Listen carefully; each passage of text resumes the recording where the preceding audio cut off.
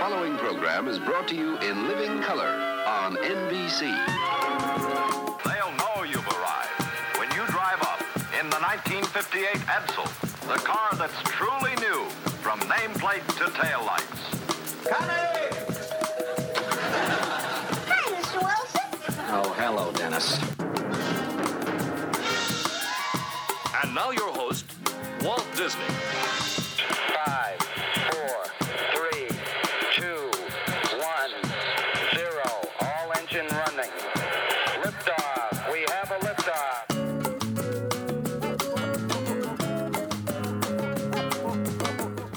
Welcome to that tip-top terrific and splendidly prolific waltz down memory lane, the Mid-Modcast. And here are your Mid-Modcasters, Craig, Paula, and Dave.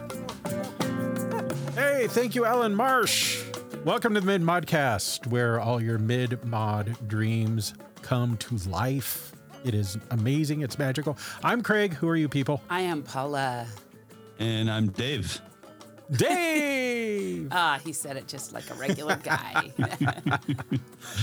Well, we recently lost one of the loves of my life. One of many. The many loves of Craig. It's like Dobie Gillis. Dobie Gillis, yes. Me. Dawn Wells, Miss Mary Ann herself, has left the building, as it were. COVID got her. We'll talk about that a little bit more in detail, or at least Paula will. But we're going to discuss one of my favorite shows of all time, Gilligan's Island. So I'm excited about that. Paula, if people wanted to find us on the internet or call our hotline or email us or whatever, what would they do? Where would they go? Facebook at the Mid-Modcast. You could go to Twitter, the Mid-Modcast, Instagram, the Mid-Modcast. We have a website, Mid-Modcast. Is that correct? Yes. Okay. .com. Yes, .com. and call us with your favorite, most beautiful, cherished mid-mod memories at 216-309-2204. That's 216-309-2204, and that's enough for me.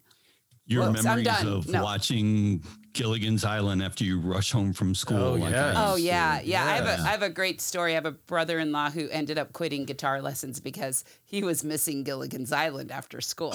Priorities. No, I always loved it. And you're right, Dave. You'd come home after school. You'd lay on the floor in front of the TV. It's something that now would just wreck my neck. I don't know. But Yes, but you lay on your stomach. you lay on your stomach, right. And you watch your arm shelf. Your arm Gilligan's shelf. Island. And you would wonder the perennial question. Just sit right back and you'll hear a tale of a fateful trip that started from this tropic port aboard this tiny ship. The mate was a mighty sailing man, the skipper brave and sure. 5 passengers set sail that day for a 3-hour tour. A 3-hour tour. Mary or Ginger Ann? I mean, Mary Ann or Ginger? Ginger Ale. What did you drink? I'm having my usual guava juice. Apparently it fermented. I'm not sure. Ginger Ann. Yeah, there's a new one. Ginger Ann. Mary Ann or Ginger. That's the age-old question. I have a few things to say about Dave, that. I think you and I have had this discussion in the past. Where do you go on this discussion? Mary Ann or Ginger? You know, I'd have to go with Mary Ann because she's more of a, like real down-to-earth woman. And Kansas. I don't know. Ginger is a little too Hollywood for me, I guess. But yeah. You go with that Midwest answer, Dave. Right. That's the Yeah. Missouri answer. Yeah. The Missouri. The girl Is next that door. Dave. Kansas. So, Yeah. Paula, what's my answer to this? Do you know? Usually is why can't it be a both and? That's right. That's his answer Either to or most questions. Either or questions are really bad usually. He likes the both and. I go with the both and. So Yeah. So, Paula, should we ask you, would you go for the skipper, Gilligan, or the professor? or Mr. Howell. Oh, Mr. Howell. Mr. Howell. Yeah. Yes, because I'm Right. I'm older now. As a child, that didn't appeal, but I'm an older, and I would definitely go with the retired millionaire. Go for the bucks. Definitely. Go for the bucks. Right. Yeah. financial security. Maybe I'd go for Mr. Howell too then. Yeah, or Mrs. Howell. Mrs. Howell would be better, I think, for me. But still, I understand the finances involved there. Mm-hmm. So anyway, back around 1964, Sherwood Schwartz had an idea for a sitcom set on a desert island featuring characters.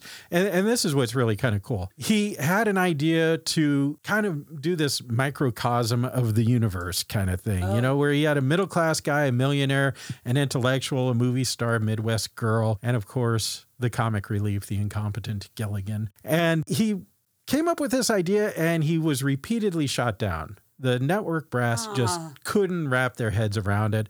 How could you sustain an ongoing sitcom with 7 people stuck on a desert island? I mean, maybe you get 3 episodes and then it's just boring after that. They're just stuck. And, how do you do this?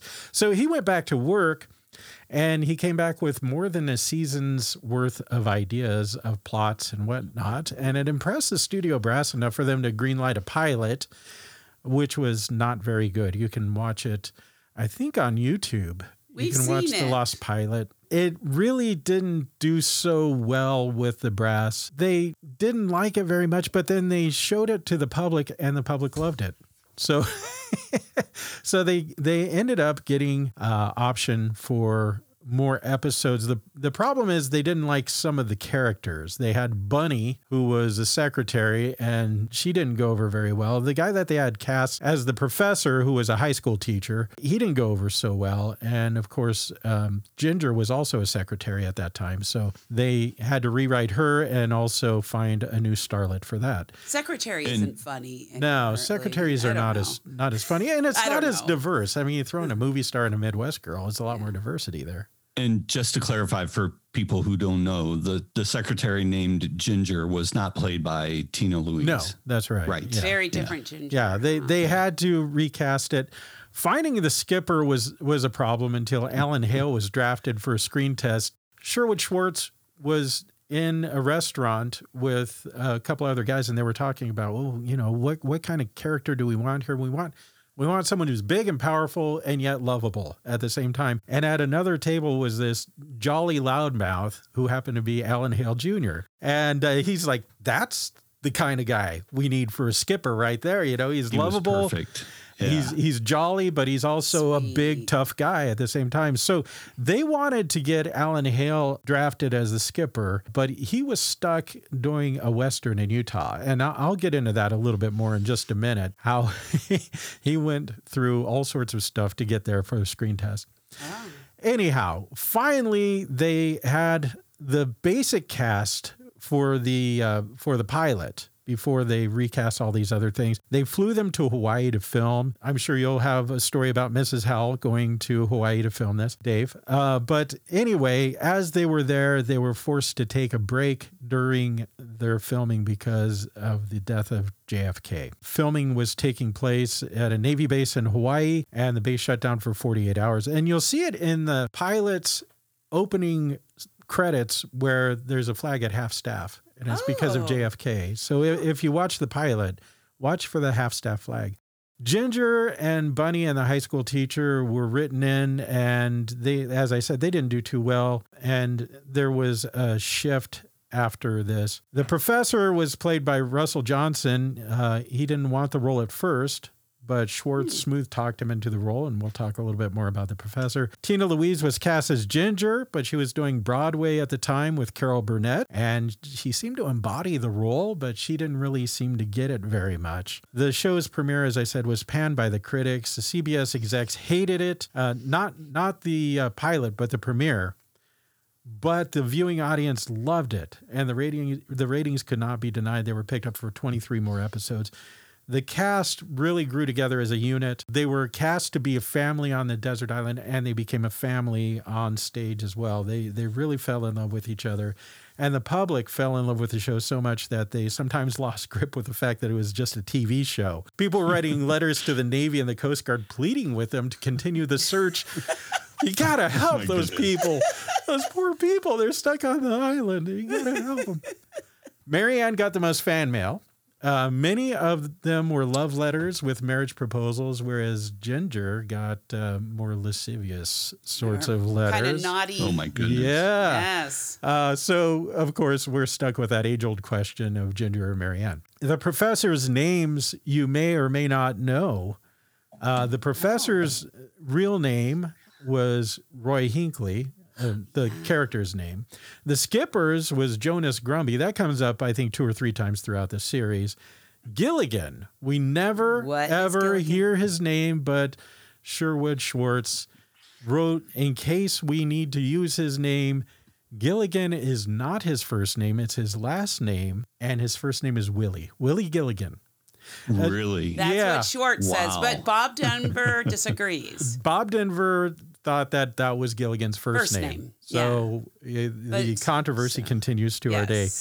It's interesting that when Sherwood Schwartz was looking for a name, he was trying to figure out, what island is this? What island is this? And so he turned to the white pages and he started thumbing through and he's like, Abernathy Island? No, that's not funny.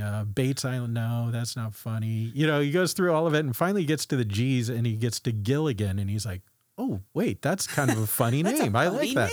So it became Gilligan's Island. It ended up running for 98 episodes. All 36 episodes of the first season were filmed in black and white and were later colorized for syndication. That's kind of something that I watched. I watched it in black and white though as a kid. Yeah, we did too. Yeah. And one of my favorite episodes was from season 1. It was Wrong Way.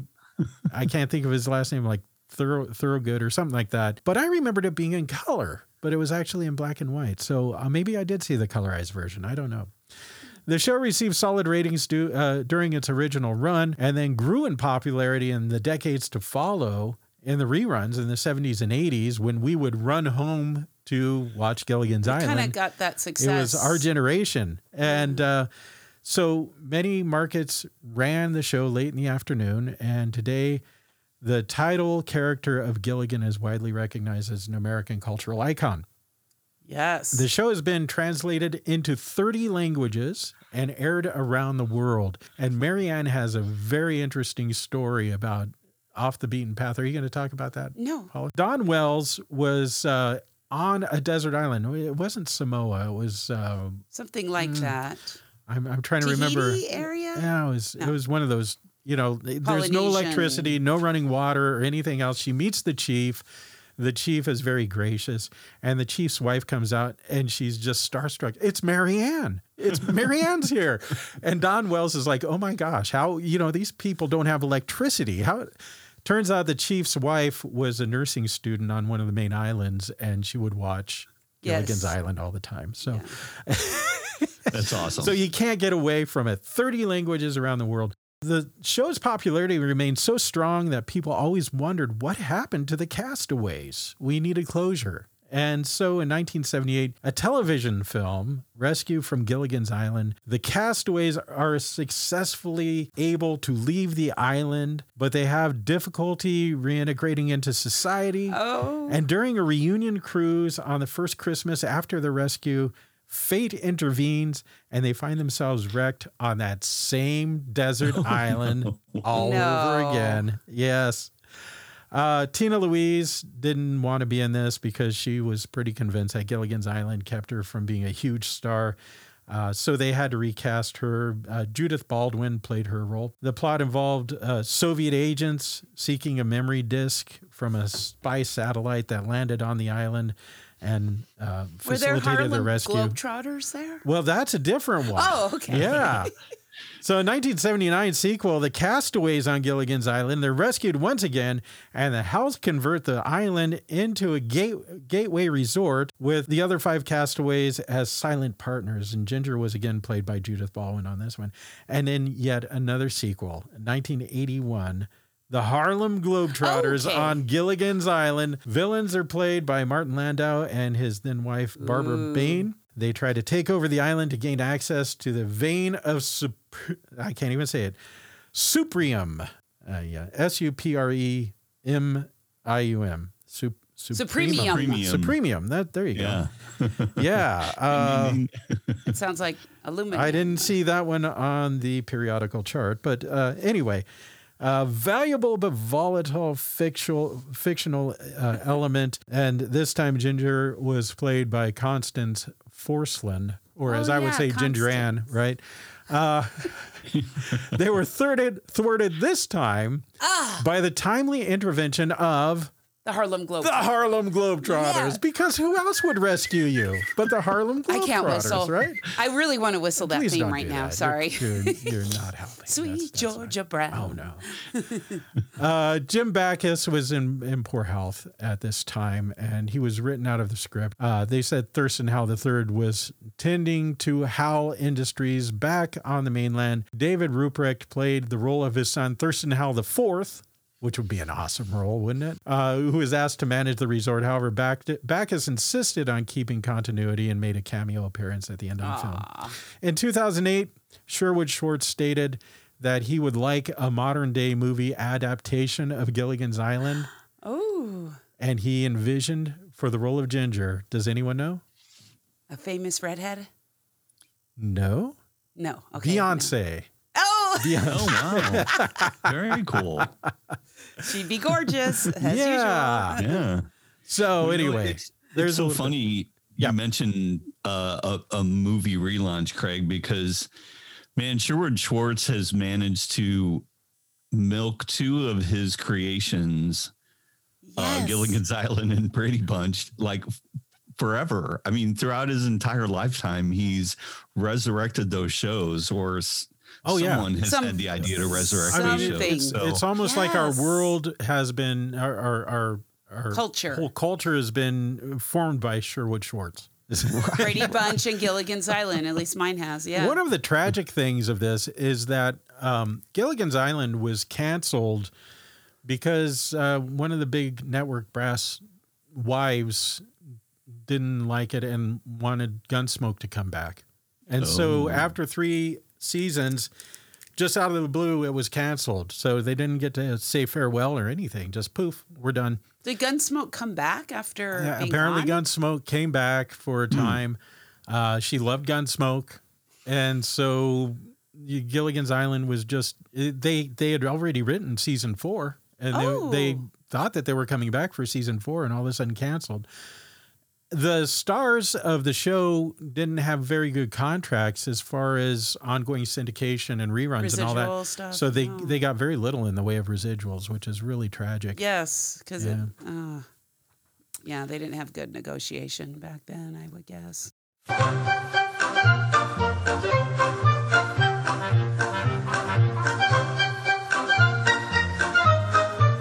All right, little buddy. Okay, we got to talk about the little buddy first because this is his show. This is his island, right? The Gilligan's Island. And we have Bob Denver. And actually, Craig and I watched Surviving Gilligan's Island on YouTube. So if you want to find out a little bit about it, you can look on YouTube for Surviving Gilligan's Island. It's produced and maybe even written by Don Wells. And it's kind of a hokey acting, but some narration, and so it's a kind of a mix of drama. The first 4 or 5 minutes is a little painful, but power through, you'll enjoy it. Yeah, it's very fun. Anyway, Gilligan, of course, first name Willie. That just sounds weird. Willie Gilligan was played by Bob Denver, affectionately known as the Little Buddy by the skipper. He went to college at Loyola and acted with Dwayne Hickman. And who's Dwayne Hickman, D'Onofrio? Dobie Gillis. Dobie Gillis. He was friends with Dobie Gillis from The Many Loves of Dobie Gillis, Dwayne Hickman. And after he graduated from Loyola, he actually was a Catholic school elementary teacher. So that just kind of trips me out. He taught math and history, and he coached PE in Pacific Palisades first. But his sister was a secretary, and she was a secretary for the TV show The Many Loves of Dobie Gillis. So as a favor to his sister, he said, okay, I'm going to go audition for this show. And he just kind of did it just to get sister off his back, and he got the part. So he auditioned for the beatnik, Maynard G. Krebs. And he got the part. After filming the first 3 episodes, he got a draft notice, though. So I thought that was kind of interesting. And he was actually briefly written out of the script after 4 episodes, and he was actually replaced. But then he was designated 4F due to an old neck injury, And he returned after missing just one episode. Now, let me, because I am a big Dobie Gillis fan. Yes, and I am Maynard not. G. Krebs actually gets drafted into the Army also Oh. on the show. So I'm not sure if it coincides with that or not. I bet. But he ends up being given an honorable discharge because he's too annoying to be in the Army. So I bet that might very well be it. Huh. And then after he was done with Dobie Gillis, he got the shot for Gilligan's Island, and he started making a lot of one-episode guest appearances, like on Andy Griffith, the Danny Thomas Show, and more, because they wanted his face more well-known before Gilligan's Island premiered. I don't know. I would have thought everybody watched Dobie Gillis, but maybe it was, a couple years and got his face out there. And he also, I think this is kind of interesting, Bob Denver, not only, did he do a lot of these Gilligan's Island returns too, as Craig mentioned, he also did some returns to Dobie Gillis specials as well. Like 4 years later, in the 70s, there were some Dobie Gillis specials as well. So I think that's kind of amazing. He actually got on 2 little gravy trains, 2 very popular shows. And after the show ended, he did multiple episodes of Love American Style, great show, Love Boat, and Fantasy Island, frequent guest appearances. And we were just speaking about that before the show, how we don't really have anything for the old has-been actors like we did in the 70s. Right. Those are great shows if you want to see some of your old stars. We have Dancing with the Stars. Dancing with the Stars. We do have quite a few of those, yes. And after Gilligan's Island, he also was on Broadway playing Woody Allen's Play It Again, Sam. And I could kind of see that. He's got that awkwardness, a little Woody Allen in him. And later on in life, he was a radio personality in his hometown of Princeton, West Virginia. And he and his wife, Dreama, owned and ran a small oldies, one of those oldies format radio stations. I thought that was kind of cute. We have one of those out here in Cleveland, too. He made lots and lots of public appearances as Gilligan after the show. Did a lot of Make-A-Wish Foundation appearances, too. He was the one, actually, who, just an interesting tidbit, he was the one who pushed for that Professor and Mary Ann instead of And the Rest in the opening song. Yeah. And so he said, no, you have to do this. He just seemed like a real solid guy who wanted to make sure that the whole cast was really taken care of and everything. It's pretty cool. So, and I'm not sure if this is true, but I did read this in a couple little articles. He was actually arrested for marijuana a couple times. And I do kind of remember that from my childhood. Yeah. But I didn't hear that the second time he told them that it was from a mail order marijuana. It came to his house. He said it was from Don Wells. So I don't know. He said Don Wells sent it to him. There, Gilligan. I know. I don't know if Mary Ann was the supplier of it or not. But then in court, he actually refused to say who mailed it to him. If you got to go to prison, you may as well go with Mary Ann. Good point. Yes. And as I kind of mentioned, we already mentioned his first name is Willie Gilligan. So there's just a couple tidbits about Gilligan. And anyway, what did Gilligan call Skipper? Skipper. You just called him Skipper. Yeah. All right.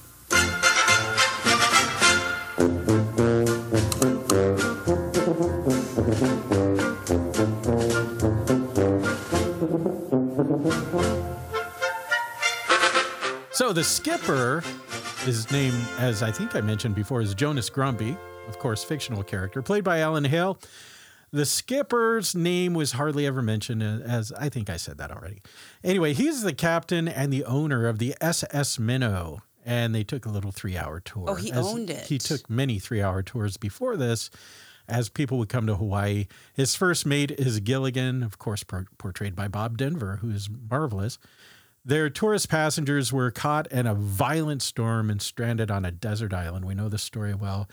And he often acts in his legal role as the group's leader because he's the skipper. And he has a little bit of a collegial democratic bent to it. So, he's not the dictator. He's just kind of the leader, I guess. Anyway, he routinely gives orders to Gilligan, who obeys him without any question. In the times of crisis, the skipper tends to defer to the more level-headed and highly educated passenger Professor Roy Hinckley, who we'll talk about in a little bit also, portrayed by Russell Johnson.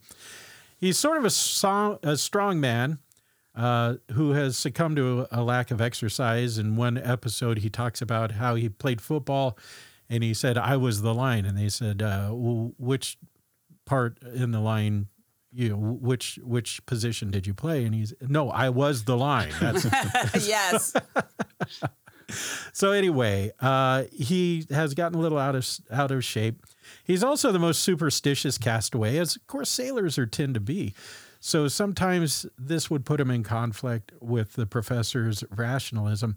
The skipper is lovable, but easily irritated, especially by the clumsiness of his little buddy Gilligan. Despite this, they are very good friends. And a running gag is whenever Gilligan messes up a rescue, the skipper conks Gilligan on the head with his hat, a variation of the gag that whenever Gilligan's in a tree as a lookout, he falls down and usually lands on the skipper. So there's a little bit of equality there. So anyway, when Gilligan does something right, he correctly predicts an outcome, the skipper is about to conk Gilligan, and then he restrains himself due to the fact that Gilligan was right. Their dynamic of their relationship at times resembles that of Laurel and Hardy, and that's kind of what Sherwood Schwartz was looking for, was that whole kind of dynamic between the two. So before the producers hired Alan Hale Jr., Carroll O'Connor was considered for the role, but Alan Hale came along, and of course he was perfect for the role because, well, Carroll O'Connor is just kind of meanie. He's more of the Archie Bunker. He is perfect for Archie Bunker. Geez, Gilligan, would you shut up? Yes. In 2003, the book Gilligan's Wake, Tom Carson wrote it, writes a backstory that the skipper served with JFK on PT-109 and also Quentin McHale of McHale's Navy. Little was ever learned about the skipper's past in the show. Several episodes mentions variously having several ships blown out from under him and his veteran status, implying that he had served in World War II. 2 episodes indicate that Skipper was a veteran of the Battle of Guadalcanal, as he relived an experience from the battle where he turned a radio into a transmitter, and they were trying to get him to go back into that dream so that he could turn their radio into a transmitter. Oh. In one episode, he got amnesia and thinks he's on a covert mission behind enemy lines, mistaking others for Japanese soldiers, including Ginger, whom he mistakenly believes to be a ventriloquist. I don't know what that was all about. I do remember that. He also claimed to be the CEO of the 177th Infantry Regiment. So apparently he goes between Army and Navy. This is a little confusing. But whether that actually happened or it was just a wish-fulfilling fantasy is open to debate.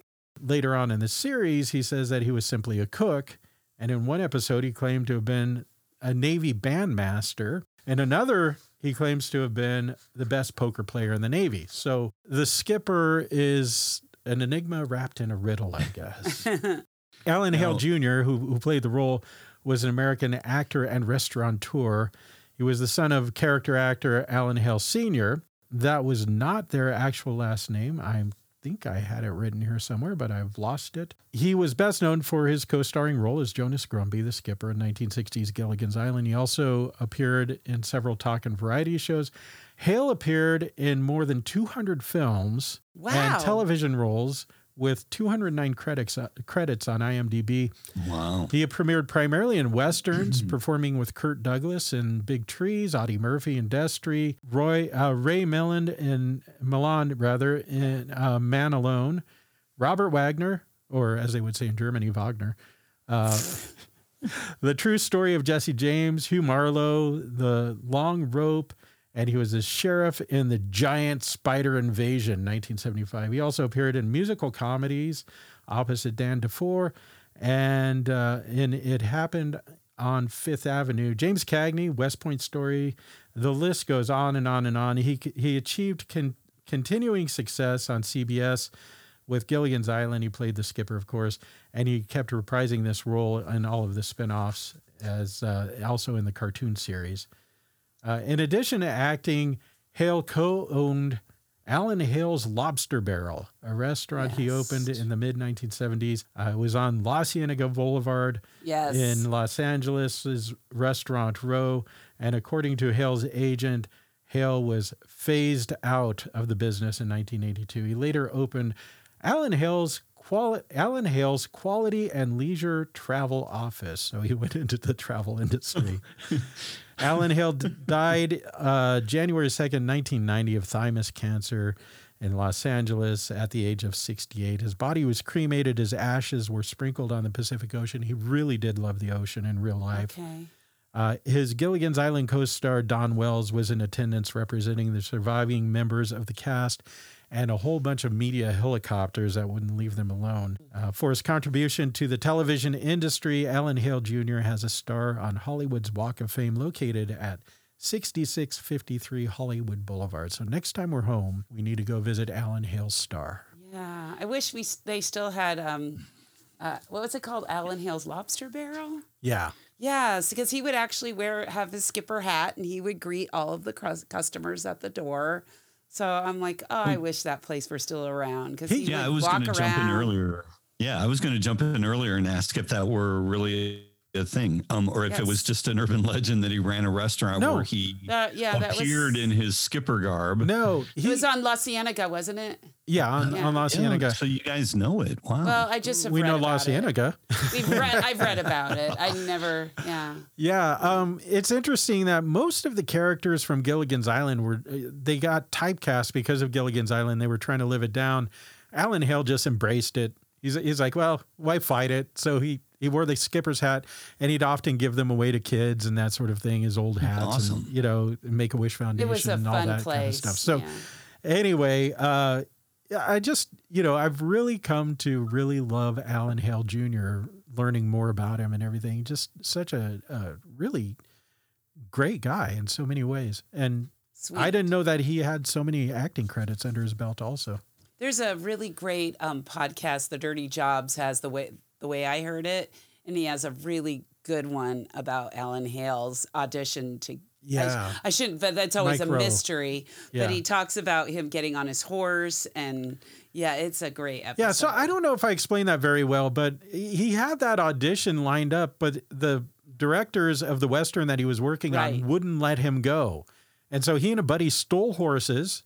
They rode the horses to the main road. Alan Hale, they're in Utah. Alan Hale thumbs a ride to Las Vegas, gets on a plane in Las Vegas, flies to Los Angeles for the audition for the screen test, and he shows up wearing his cowboy garb to play the part of the skipper. But the chemistry between him and Gilligan was just undeniable. They just, he and Bob Denver just clicked like no tomorrow. So they said, that was the right choice for the casting on this.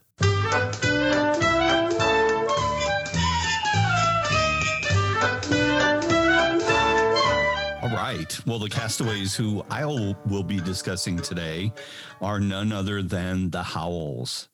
Mr. Howell, or Thurston Howell III, is, of course, the millionaire Paula mentioned in the show's theme song. His supposed background is that he is a resident of Newport, Rhode Island, a graduate of Harvard Hey, University. I used to play rugby in Newport, Rhode Island. Little known, when I lived in Connecticut, I'd drive up Craig, to Newport what to play haven't you rugby. done, dude? You played rugby. Wow. I haven't been in outer space yet. Oh, okay. Yet. So he's a supposed resident of Newport, Rhode Island, a graduate of Harvard University, and a Republican. I thought it was interesting that Wikipedia or wherever I found this threw that in there. In addition, you guys were asking before, in addition, he and his wife, Eunice Lovey Wentworth Howell. Eunice.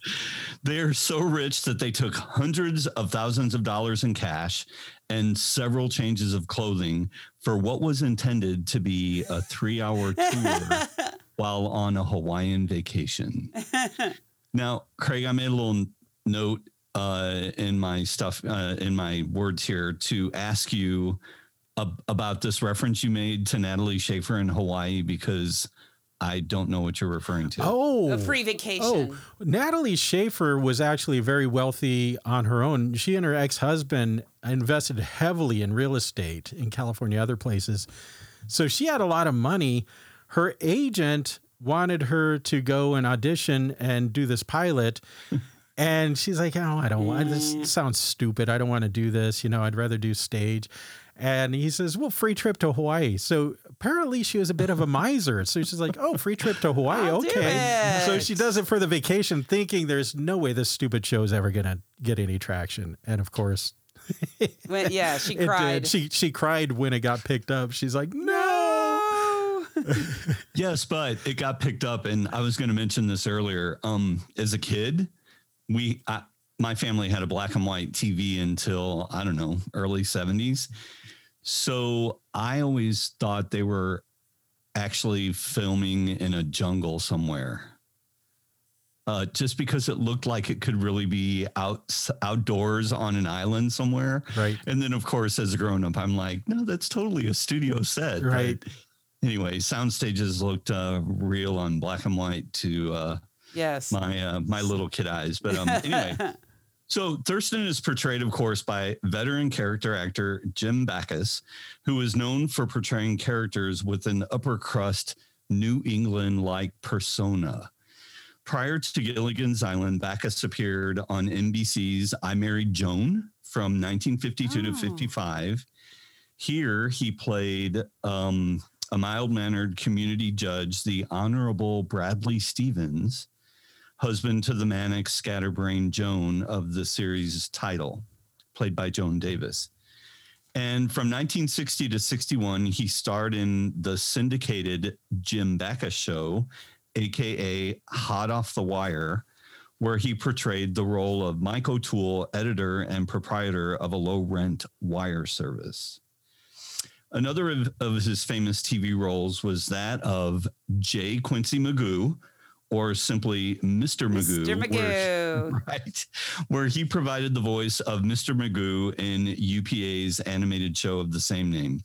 Magoo, of course, because he's voiced by Backus, is an elderly, wealthy, short-statured retiree who gets into a series of comical situations due to his extreme nearsightedness.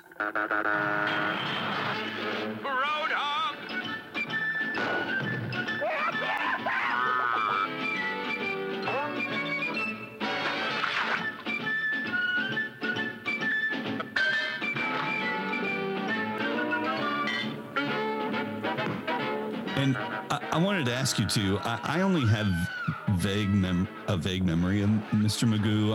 I particularly remember the opening theme, which we just heard, but I don't remember a whole lot about the show. Do you? I remember the Christmas Carol, Mr. Magoo Christmas Carol. Yes, yeah. And I remember liking Mr. Magoo an awful lot. I remember thinking it was very funny. I was pretty young when I'd watch it, but I used to watch it quite a bit. And just, the fact that he was blind as a bat got him into all sorts of mischief. That was hilarious to us. Oh, yeah. Till I became blind as a bat myself. Oh, no. Yep. So prior to his fame on TV, Backus had a career in radio, appearing on the Jack Benny program and the Alan Young Show. He also appeared in films such as Pat and Mike with Tracy and Hepburn, Don't Bother to Knock with Marilyn Monroe, and he played James Dean's dad in Rebel Without a Cause. Do you guys remember? Yeah, I do. I remember that one. Yeah. And I almost think you guys, someday we need to do an episode on this next one. In the all-star comedy film of the 60s, it's a mad, mad, mad, mad world. Wouldn't that be an awesome episode? Yes, that would. Yes. He plays a rich drunk by the name of Tyler Fitzgerald, who flies Mickey Rooney's and Buddy Hackett's characters to Santa Rosita, California in his fancy private plane. But he passes out en route, so Rooney and Hackett have to land it. Oh, that was my favorite movie growing up. I love that movie. I love that movie. Yeah, that's great. I was going to ask you too, are you familiar with Santa Rosita? No. That's because it's a completely fictional town invented for the movie. It sounds like a real town in California. I know Santa Rosa is a real one. Right, exactly. Yeah, Santa Rosita. Okay. So then in 1964, he became Thurston Howell III, for Gilligan's Island. And by the way, besides, and Craig, I don't think you mentioned this before, but besides the Skipper and Gilligan, the Howells are the only other characters to make it into the actual series. So the two, you did. The two secretaries and the high school science teacher got rewritten, right, for the main series. And honestly, I don't have a lot to share about Natalie Schaefer. She began her career on Broadway before relocating to Los Angeles in 1941.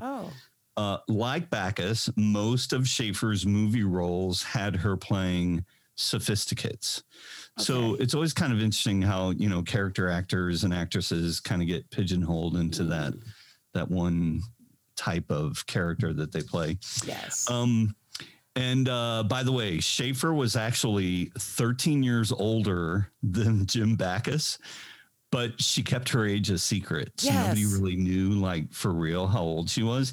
It wasn't until her death in 1991 at the age of 90 that it was discovered her birth year was 1900. And I think Jim Bacchus was like 1913 or 1914, something like that. Oh, Craig, it's earlier than you thought. Yeah. What? No, she was born 1900. Oh, I thought you told me something else. Okay. Yeah, she died at 90 years old. In the documentary that we were watching, I forget who it was, but one of the actors was saying, she was like 80 years old when she did Gilligan's Island. I was like, 80? What? More like 65. She was in her 60s, but she aged really well. Oh, yeah, man. Yeah. And Craig, you already mentioned, but in real life, she was really a multimillionaire due to investments in real estate. Yeah. Jeez. Yeah. So that's all about the Howells. Well, I've got this to offer, Dave. According to Mental Floss, the Quick 15 Forbes Fictional 15. Oh, yes. I saw a reference. Mr. Howell comes in at number 8. And so let me just go through the top 8. Uncle Sam is number 1. Of course, he can print his own money. That's why. Yeah. Scrooge McDuck with an estimated worth of $29.1 billion. So Scrooge comes in second. Richie Rich comes in number 3 with an estimated net worth of $12.3 billion. Gordon Gekko, $8.5 billion. Jabba the Hutt. What? $8.4 billion. Ebenezer Scrooge, $8 billion. Tony Stark, $7.9 billion. And then number 8, Thurston Howell III nudges out Bruce Wayne at $6.5 billion. Bruce Wayne comes in at 5.8. Cool. And Craig, the article I saw with that listing also mentioned some of his assets. Does that list you have? No, it doesn't have that. Oh, okay. Yeah. Because he had like a diamond mine and oil rigs, and he owned Denver, Colorado, or the downtown area of Denver, something like that. But anyway. Yeah. Of notable worth on this list also, Jed Clampett comes in $3.6 billion, and Mr. Monopoly, $800 million. He comes in at the bottom, number 15. So Mr. Monopoly. Wow. Now, how come they could not get off the island with all that professor know-how? Mr. Professor. That's a really good question. Yes, please help us. Well, I will.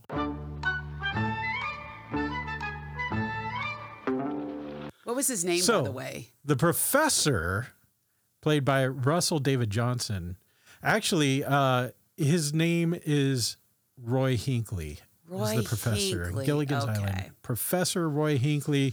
He was also known as Marshall Gibbs Scott in Black Saddle. Of course, that's Russell David Johnson. He was born in Ashley, Pennsylvania, which is interesting. Not the professor, but the actor. Johnson is the oldest of 7 siblings, and he had quite a career as a teenage. He attended Girard College, a private boarding school for fatherless boys, which is kind of interesting.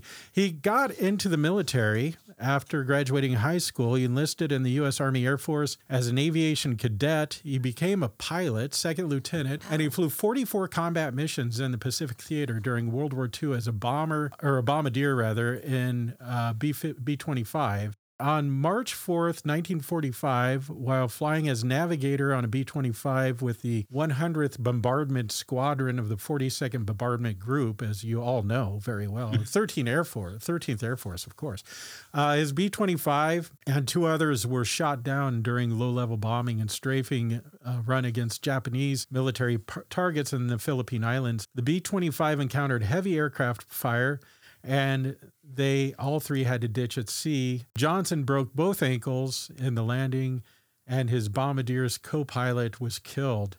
He received a Purple Heart for his injuries. He was also awarded the Air Medal, the Asiatic Pacific Campaign Medal, and 3 campaign stars, and a whole bunch of other stuff. So anyway, He was discharged as a first lieutenant in 1945, and then he joined the Air Force Reserves afterward. So anyway, on to the character that he plays, the Professor. Now, the Professor has a very interesting backstory. It identifies him as Roy Hinckley, although his name is rarely used. He was a high school science teacher at first in Cleveland, Ohio. His principal expertise was as a botanist, whose purpose in joining the ill-fated voyage, I can't say ill-fated all of a sudden, that stranded the Castaways, was to write a book to be titled Fun with Ferns. So that's why he was in the desert That island. reminds me of Fun with Flags, Sheldon Cooper. He was in the islands working on his book, Fun with Ferns. Wow. His main function on the show was to devise many ways for the castaways to live a more comfortable life on the island. Okay. Many of his inventions, including a method for recharging the batteries of the ubiquitous radio, used coconuts and bamboo, both of which were plentiful on the island. Aside from his proficiency in science, he was also adept and well-versed in law, literature, social sciences, and the arts. Besides a list of degrees from various schools, including USC, UCLA, SMU, and TCU, he provides in one episode, little was ever learned about his past and nothing was ever learned about his family. In several episodes, brief remarks are made of his past. In the pilot, he's described as a research scientist and a well-known scoutmaster. So there you go. He's a scoutmaster. In another episode, when a big game hunter, boy, am I having a problem talking today, comes to the island and asks the professor what sports he took. His answers are chess. And then after kissing Ginger for a prolonged period of time in the filming of a silent movie, he claims that he was able to hold his breath during kissing because he used to be a scuba diver. Also, the episode with the real Mr. Howell, will the real Mr. Howell please stand up? The professor states that he does hold a master's degree in psychology as well. He gets around. The professor was portrayed as the most neutral and level-headed character. He usually displayed more patience with Gilligan than the other castaways, and he was often called upon to settle disputes. He was also cast to be completely asexual.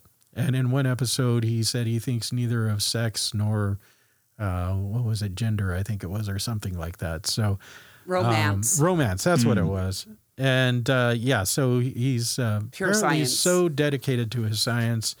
And yet he argues so fiercely that Marianne is the most beautiful girl in the world. So yeah, that was my favorite episode where they did the beauty pageant. Yeah. And Skipper was all for Ginger. Professor was in for Marianne, of course, Thurston's for his wife, Lovey.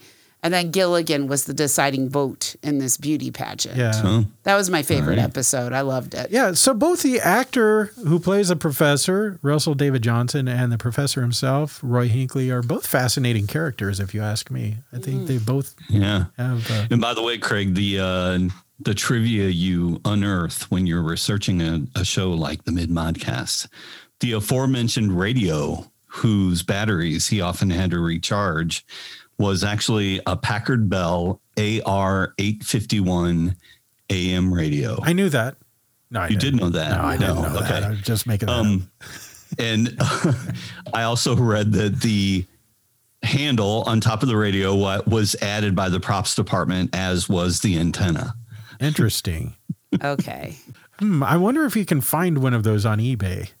It will probably cost you $2,500, but you probably could. Yeah, something like that would be worth having in the Royal Ohana room. Oh, yeah. One of the great things about Gilligan's Island is it's the most tiki of all sitcoms. It is. Good point. Yeah. Coconuts and Yes, of course. That would be your favorite. But we also have a couple women that I wanted to talk about. Yeah. You need us. You need us. Like a clam needs a shell. Like a prisoner needs a cell. Like a ding dong needs a bell. Tina Louise played Ginger Grant.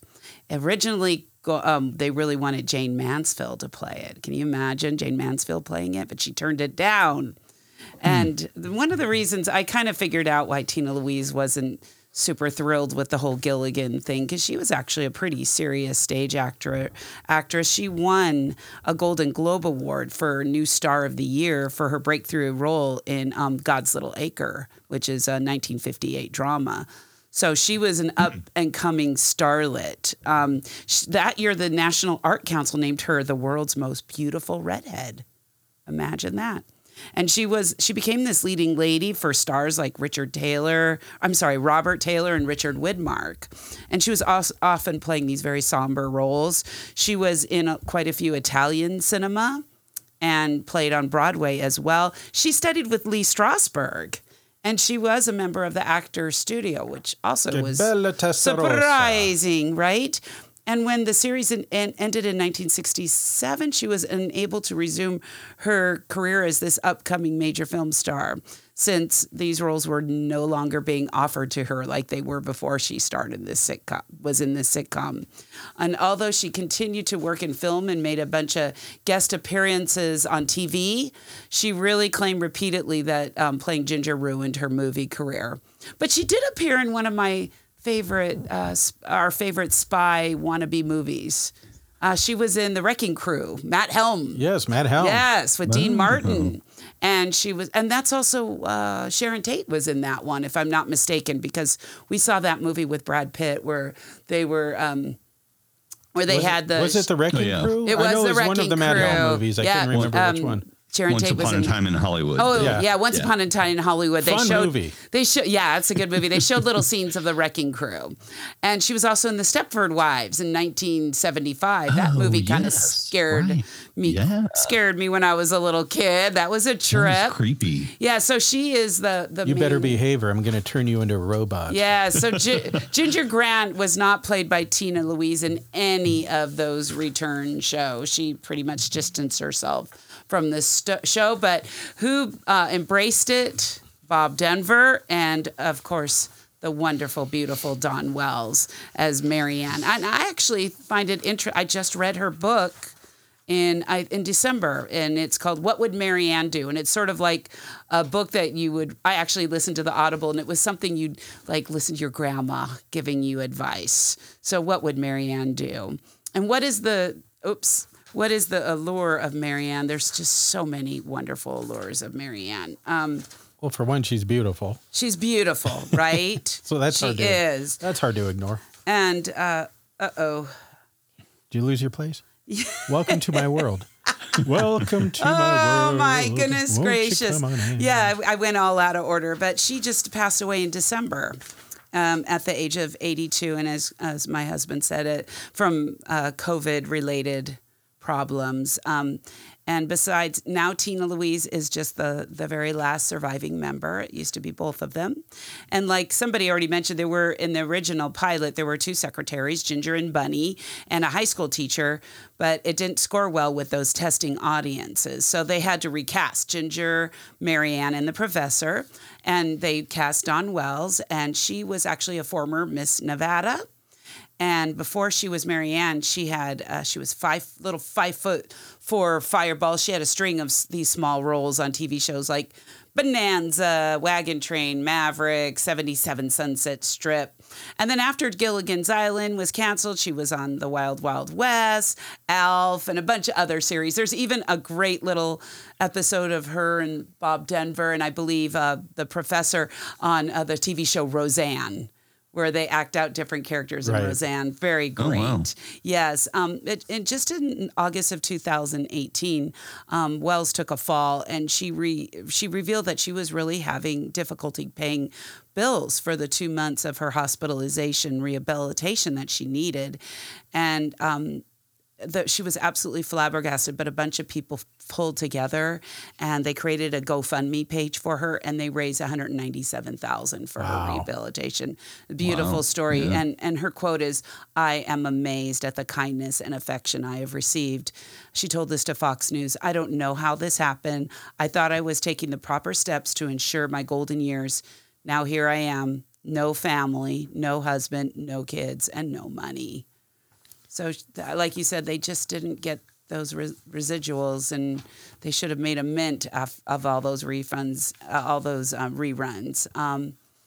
But they raised the money for her, and she did write books. She wrote a cookbook, a Marianne cookbook. Oh, right. And as I said, What Would Marianne Do is wonderful. If you have a chance, I definitely recommend that. It's a little quick read, fun book.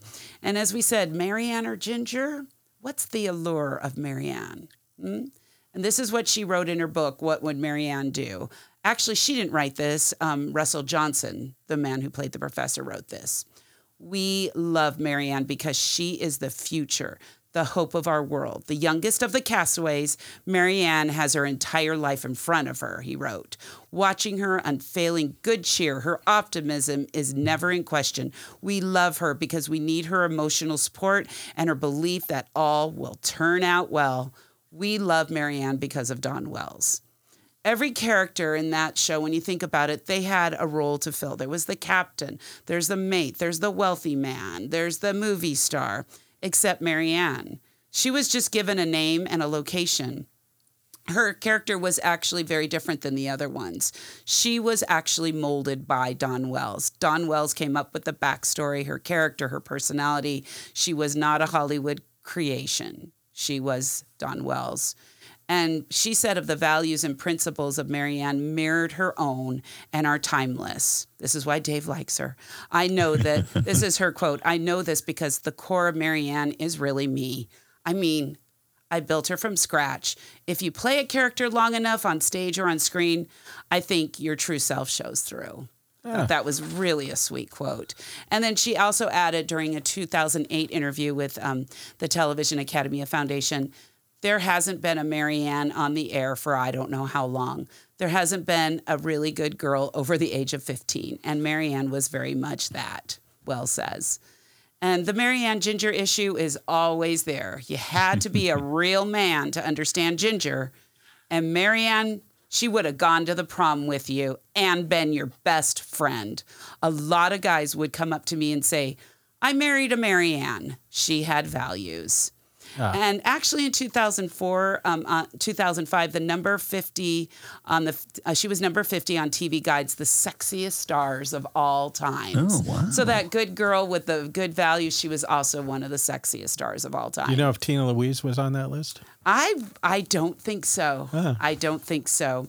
And then that same year, 2005, is when she auctioned off the shorts and the green and white checkered blouse she wore on Gilligan's Island for $20,700. And she was also very charitable, just a wonderful person. In the 2000s, she created something called Wishing Wells Collection.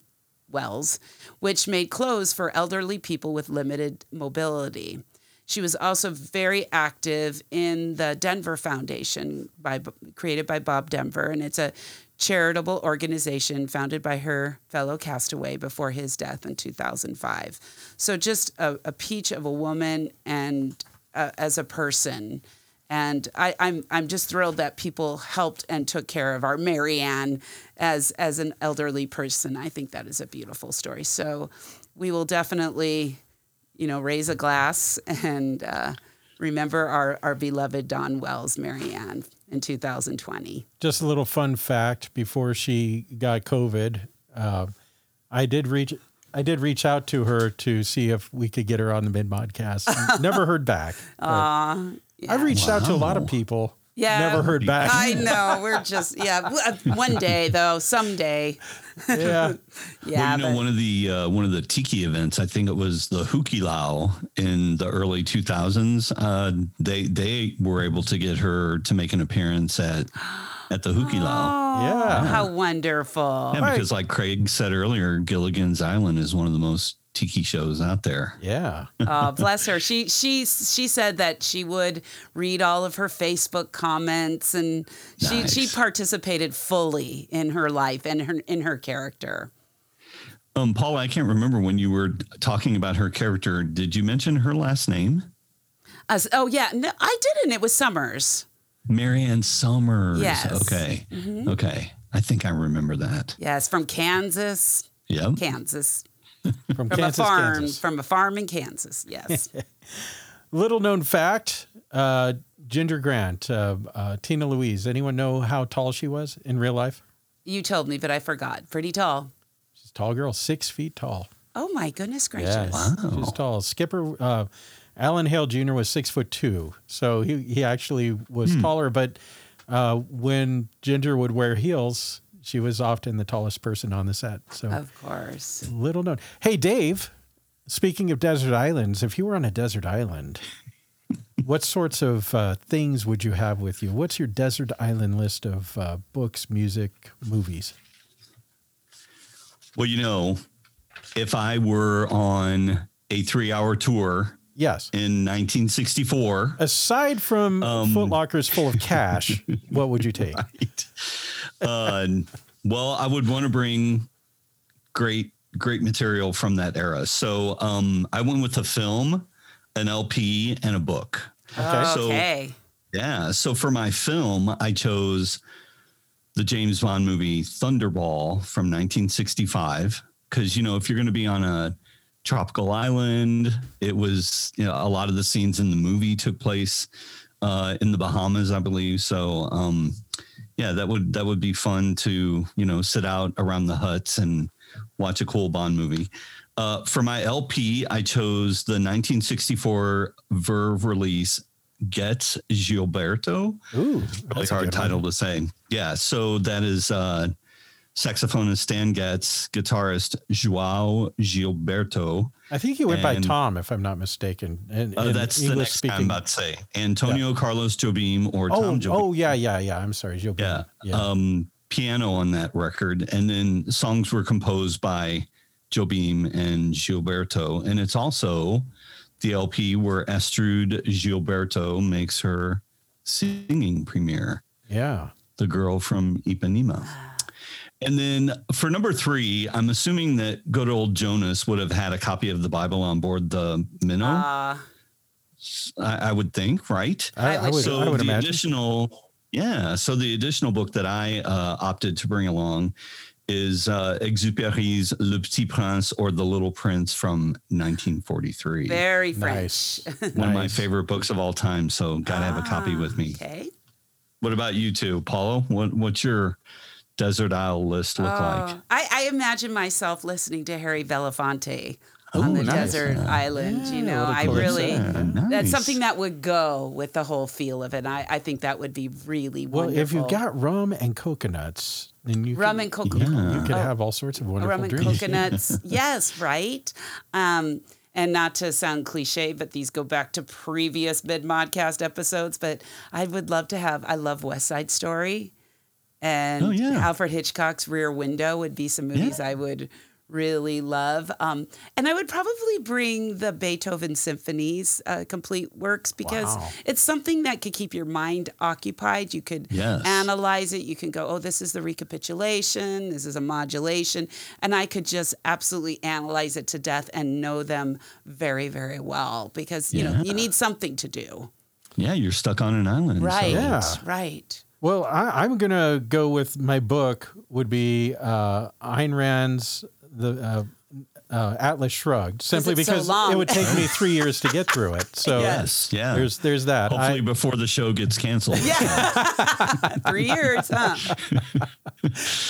Music, not very tropical, but Dave Brubeck, Time Out, just because I love Dave so much. Movies, I would go with Our Man Flint if we're going with the age, and also I'd like a double DVD on this with In Like Flint, so 65 and 67. And of course, since I'm on an island, I have to have Paradise Hawaiian Style with Elvis. 1965 also. Very good. That's just off the top of my head. You know, I hate being, what's your desert island? Is like, oh gosh, where do you go with that? Those are good answers, though. So don't. Of course, being a pastor, I got to have a Bible with me too. Yes, so right. There's that. Yes. So perhaps our listeners could go on the Facebook page and pretend that you are on a mid-60s 3-hour tour around the Hawaiian Islands. What would you bring? What three? We'll go with 3. What would your 3 desert isle, book, movies, movie, LP, whatever, to pass the time while we're stranded for 3 years until we get canceled? So share it with us on our Facebook page. Dave, before we call it quits, I'm going to ask you this question. What tropical cocktail would you be sipping on with Mr. and Mrs. Howell? That's what I was going to ask you. They did have an awful lot of umbrella. They had a lot of umbrella drinks. I gotta admit. Did limes grow on the island? Did we ever see them? In our island, they do. Yes. Okay, yes, we're going to say yes. I think I'd have to go with a Mai Tai. Well, okay. Very good. I think that's a great one. I would go with a painkiller. Nice. Well, stay tuned, friends. On the island, definitely. Yes, that's right. That's right. Stay tuned. We'll be back same time, same channel next time on the Mid-Podcast. Stay swell. They'll have to make the best of things. It's an uphill climb. The first mate and his skipper too will do their very best to make the others comfortable in their tropic island nest. No phone, no light, no motor cars, not a single luxury. Like Robinson Crusoe, it's primitive as can be. So join us here each week, my friends. You're sure to get a smile from 7 stranded castaways here on Gilligan's Island.